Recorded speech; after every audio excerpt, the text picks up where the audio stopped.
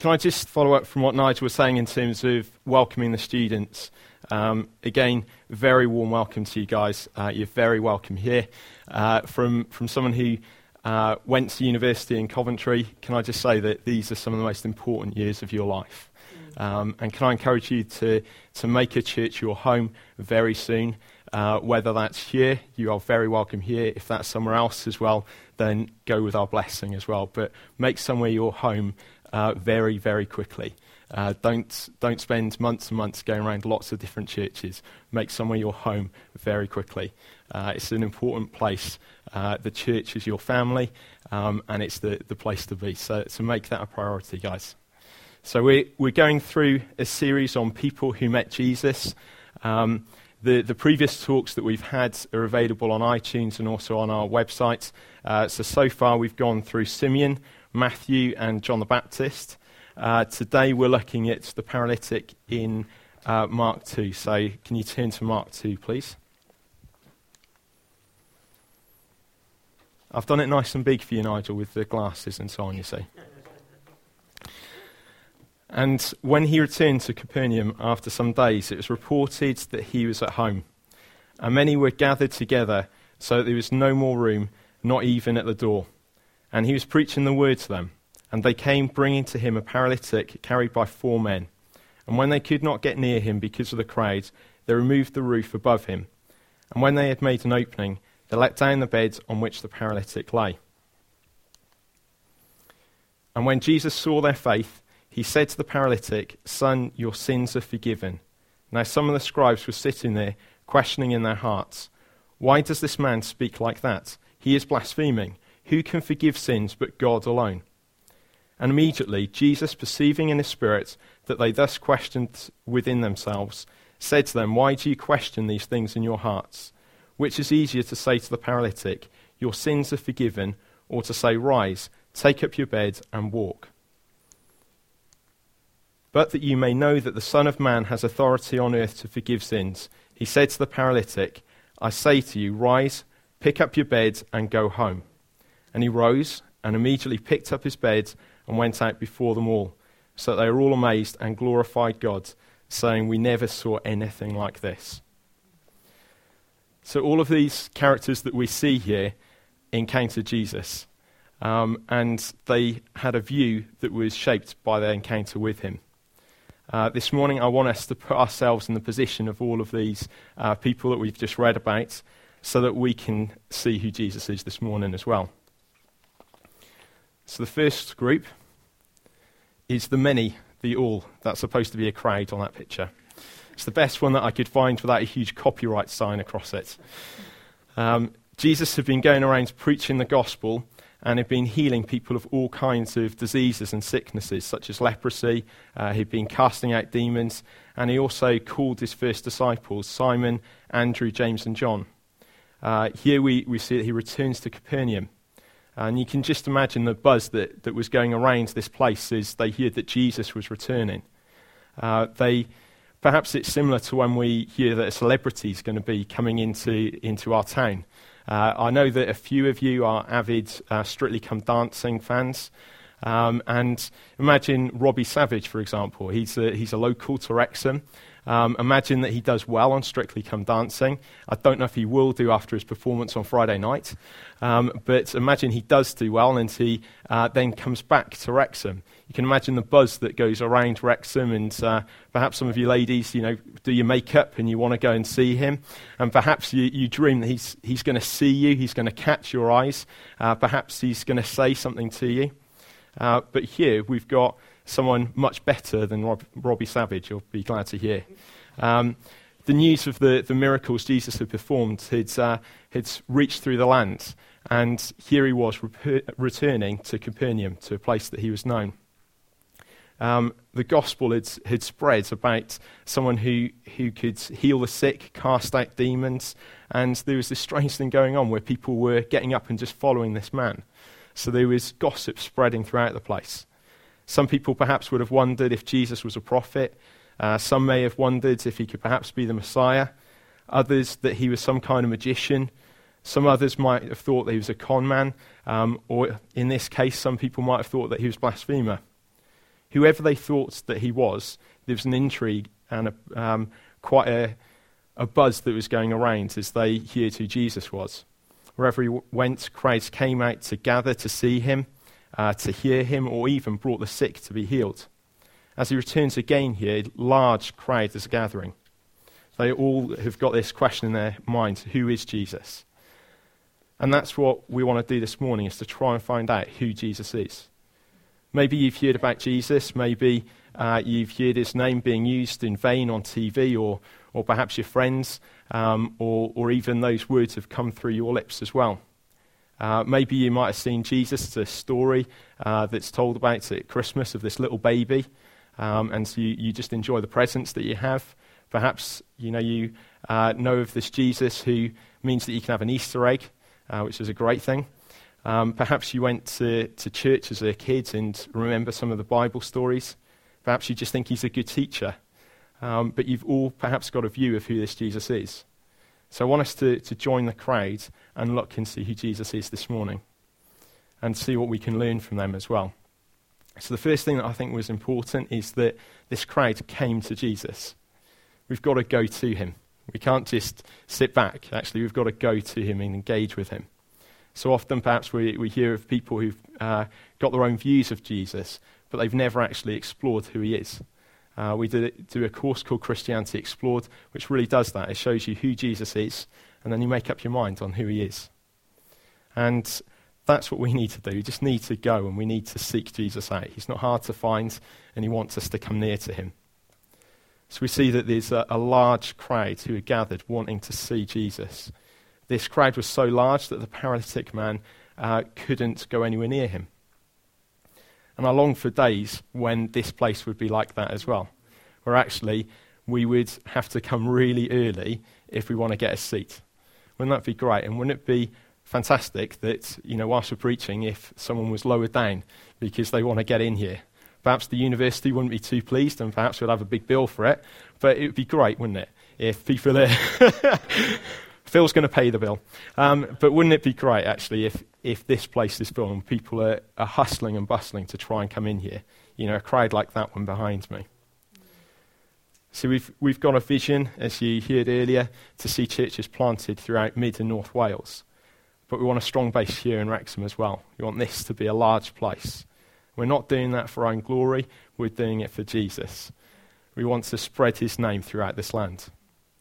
And how are we going to do that? Are we going to build this massive church by going and stealing lots of people from other churches? No. Our primary vision is to see people saved and added into this church. So we need to go and we need to see Jesus. We look at this and we wonder perhaps how such a huge crowd are gathered there.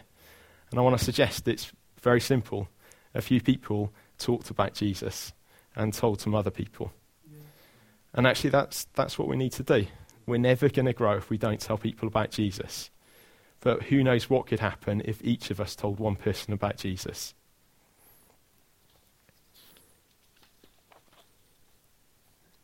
As Jesus went from place to place, he brought his kingdom wherever he went. There were healings that broke out here and there. We see that demons were fleeing in his presence. And we see that people continue to make this decision. I'm going to follow him. I want to follow after Jesus.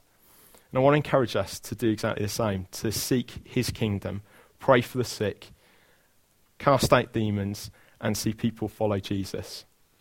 People will want to come here and hear of this Jesus that we talk about if we're doing these things as well. This preaching series is all about people who meet Jesus. Therefore, you can expect that if you invite people to come here on a Sunday, we will be preaching about Jesus, and they will know about him. So let's just tell people. Let's, be bold and just tell someone, come along and hear about this man. I also just want to touch on the phrase here in verse 4, they couldn't get near him due to the crowd. The scene was a huge crowd that was gathered to see Jesus, and I think that's an amazing picture of this wonderful crowd. But in the midst of it, there's a man who can't get near Jesus because of the crowd. And I think it's wonderful for us to be captivated with Jesus. And I must say that actually during that worship time, I was just a little bit awestruck And Fleur knows that I'm not stuck for words all that often, but I was a little bit stuck for words as I just gazed at this wonderful Jesus. And actually that's what we need to be doing. We need to be captivated by Jesus. But also we need to enable other people to be captivated by Jesus as well.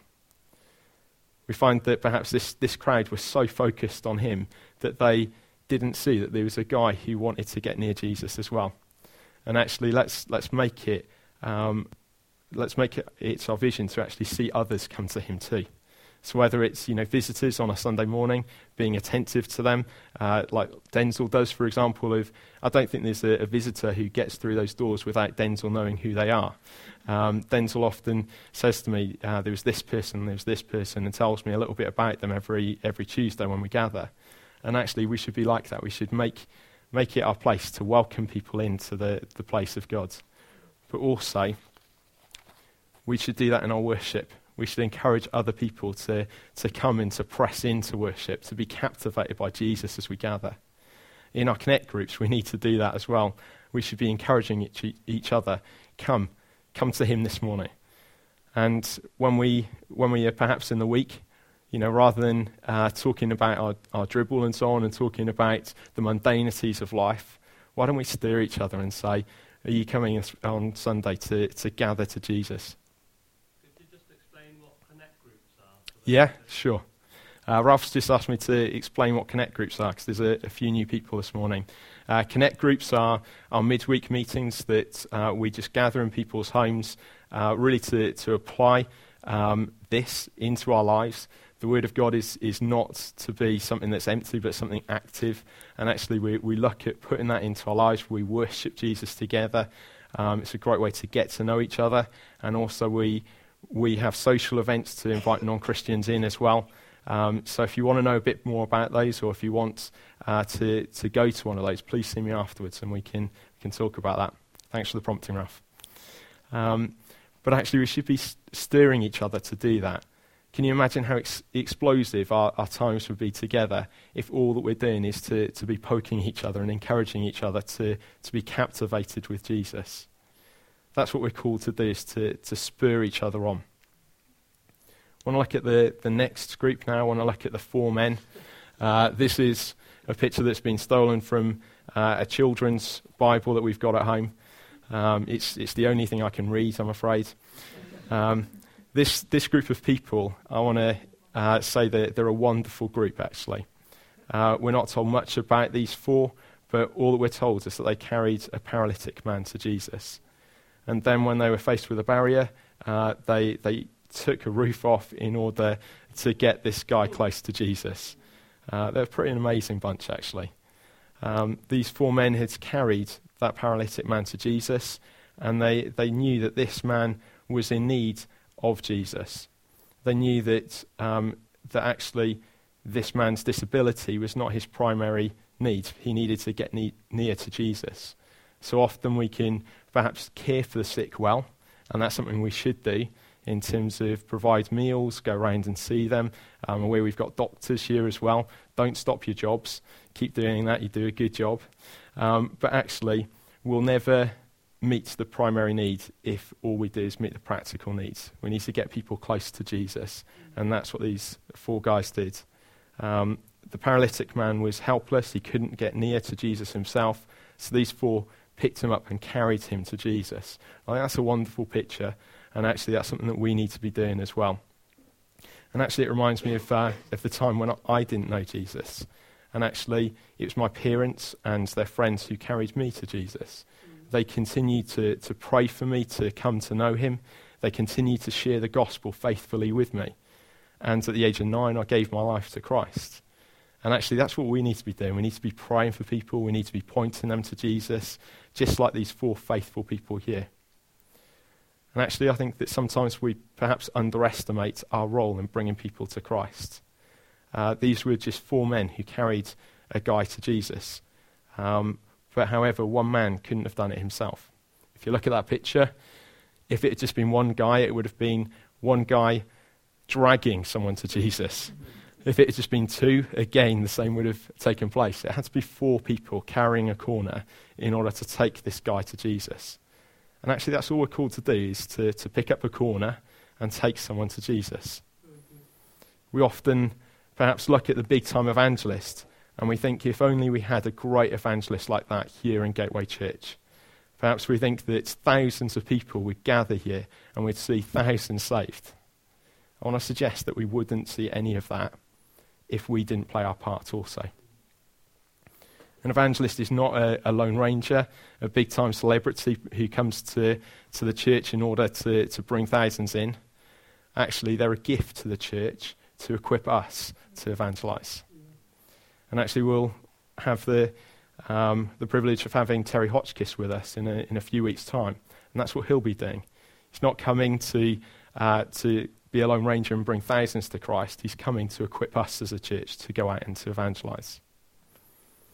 We often hear of stories of thousands of people coming to Christ. You know, you can perhaps be encouraged as you hear these stories from all over the nations, but actually sometimes, if we're honest, it disappoints us because we're not seeing that here. But I want to actually encourage us that we're playing our part. And that's all we're called to do, is to play our part. So whether you've got a friend, a family member, a colleague, or a husband that you want to see come to Christ, all you're called to do is to do your part. You're not called to just pick up one corner and drag them to Christ. It's to take your corner and do your bit. What we've got is that to come to Jesus, people are moving from a point of no awareness of Jesus through a process of increasing awareness of him. They perhaps become interested in him, investigate more about him, grasp something about Jesus, the gospel, understand their own sin, their need for a saviour, turn from their sins and follow Jesus. Actually, that's quite a big process that goes on. And this might take place in a day, or it might take place over a lifetime. It's a sovereign work of God that's going on in that person. And the wonder of it all is that God calls us to play a part in that. He calls for us to be the ones to tell people. But we don't have to beat ourselves up if not everyone makes all of that process at one time. We just play our part like these guys. We're not sharing the gospel on a bonus scheme you'll be glad to hear. For example, it could be that Nigel only brought 4 people to Christ last month, whereas Silas actually brought 4,000 people to Christ last week. He's done very well. So therefore, Jesus has decided that the company car of the Aston Martin goes to Silas for this month, and Nigel has a chance to get that Aston Martin next month if he works particularly hard. So, yes, you might get a skateboard apparently. However, we all play an equal role. God does not look in those ways. We're called to play our parts. And that's what we need to be doing. And I think so often we get caught up wanting to look at results. It's not about results. It's about glorifying Jesus and pointing people closer to him. I think something else that's striking about these 4 men is their faith. And that's what is striking to Jesus in this. We see in verse 5 that when Jesus saw their faith, he said to the paralytic, "Son, your sins are forgiven." I think we're reminded in that passage of the importance of faith. In Matthew 8, we find that the centurion comes to Jesus and he asks for his servant to be healed. Jesus tells him that that person is healed because of his faith. And he goes one step further and says that that centurion's faith is greater than any man in Israel. And we find that he's not even near that sick servant, but the person's healed. That's something incredible going on there. But he says it's because of the faith of the centurion. When Jesus sees our faith, it is like the most wonderful sweet-smelling incense to him. As we find in Hebrews 11, faith is the assurance of things hoped for, the conviction of things not seen. And I think that's a phrase that we know very well. But basically what it's saying here is that faith pleases Jesus as it demonstrates our trust in him. If we're assured of things hoped for and have a conviction of things that are not yet seen, it implies that we have an understanding of the greatness of our God and his power to change all situations.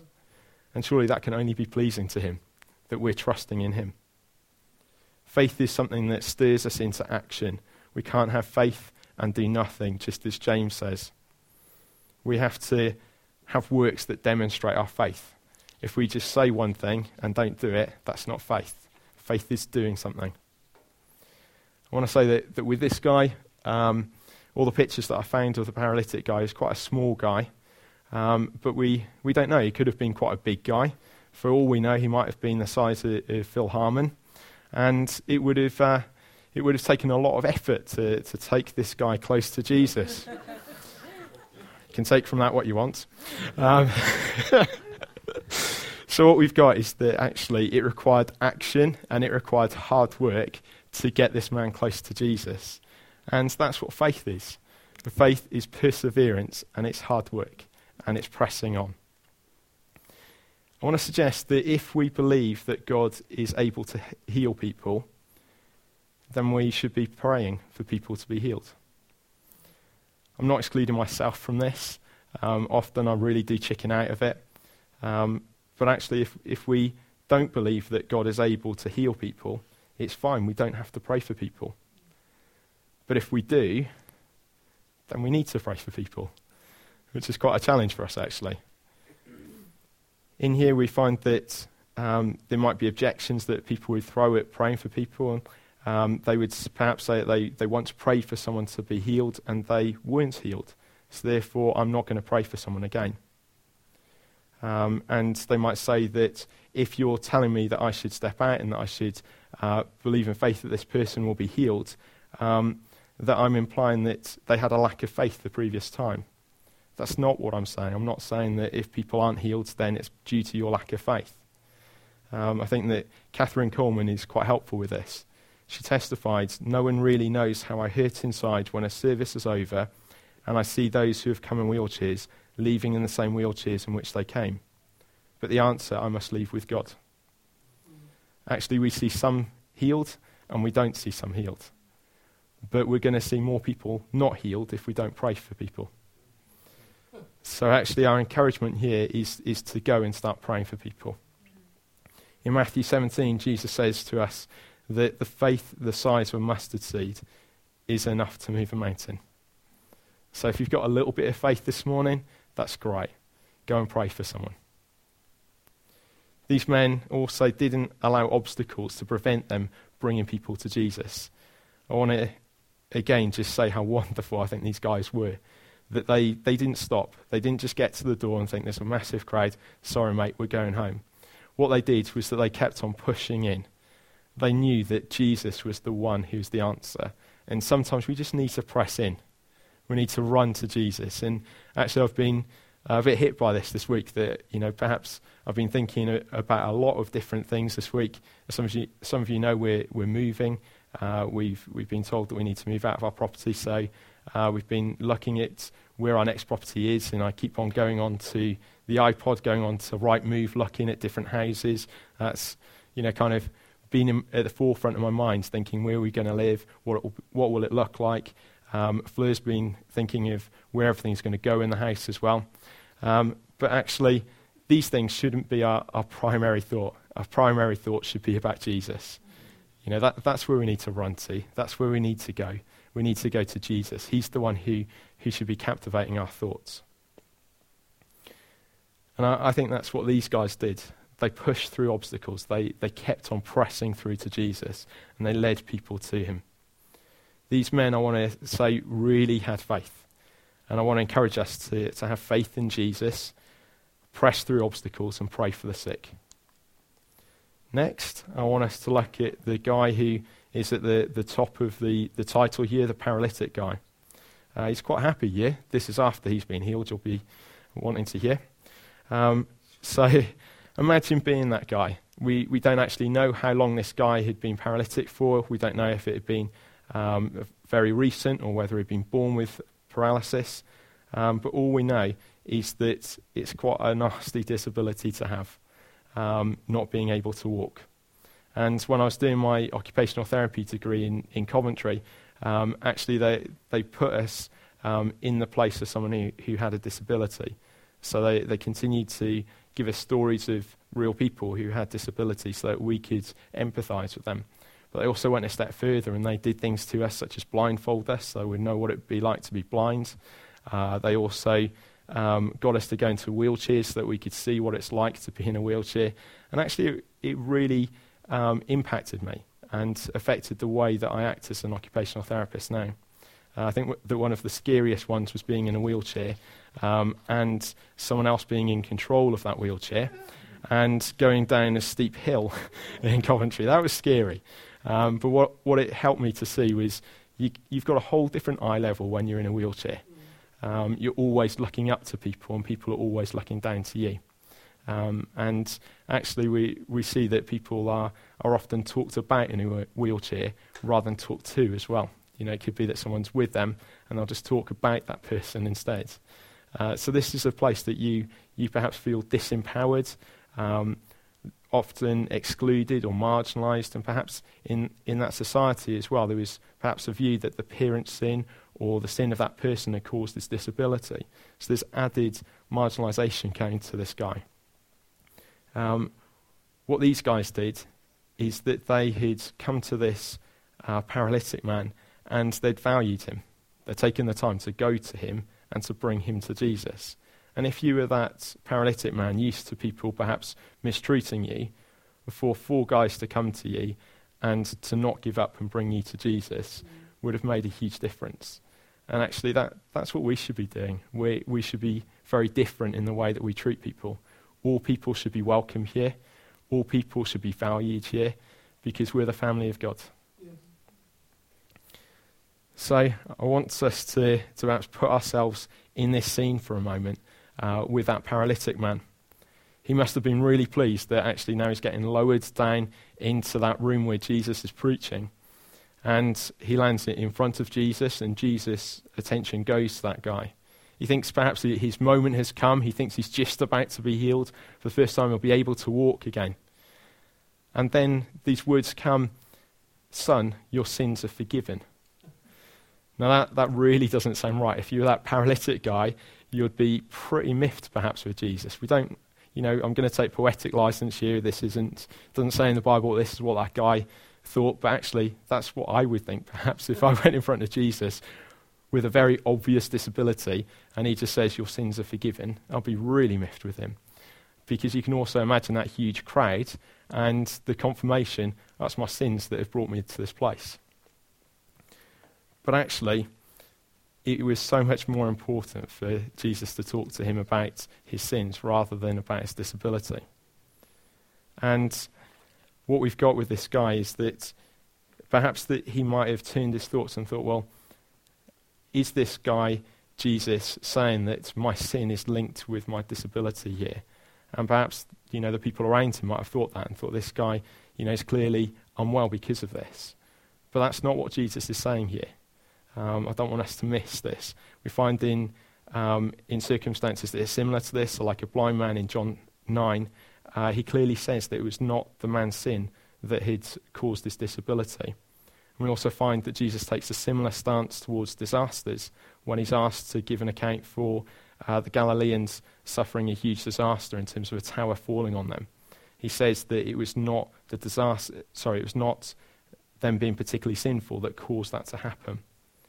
I don't have time to fully go into the doctrine of where sickness comes from, but can I encourage you to look at P.J. Smyth's talk about that, the one that we looked at in the summer. That is a brilliant overview of it. But just in summary, I just want to say that sickness will always be in this world because we live in a fallen world. But there will be a day where there will be no sickness when we're in heaven, and that's going to be an awesome day. So Jesus wasn't saying that this man's sin caused his disability. So why then was he saying that his sins were forgiven instead of healing him first? I want to suggest that it's because sin is the bigger problem here. Our sickness and our disabilities may be hard and cause a great degree of suffering on earth, but as hard as those are, these sufferings are temporary. Just like Nigel was sharing earlier on. Actually, his grace is enough for us. And actually, it's not about where we are currently. It's not about the pain and the sickness we go through at the moment. What we're dealing with is a matter of eternity, and that's far more urgent. Where this guy was going was far more important than him being healed at this time. And unless our souls are healed, we'll never be satisfied. And more importantly, it will affect our eternal destiny.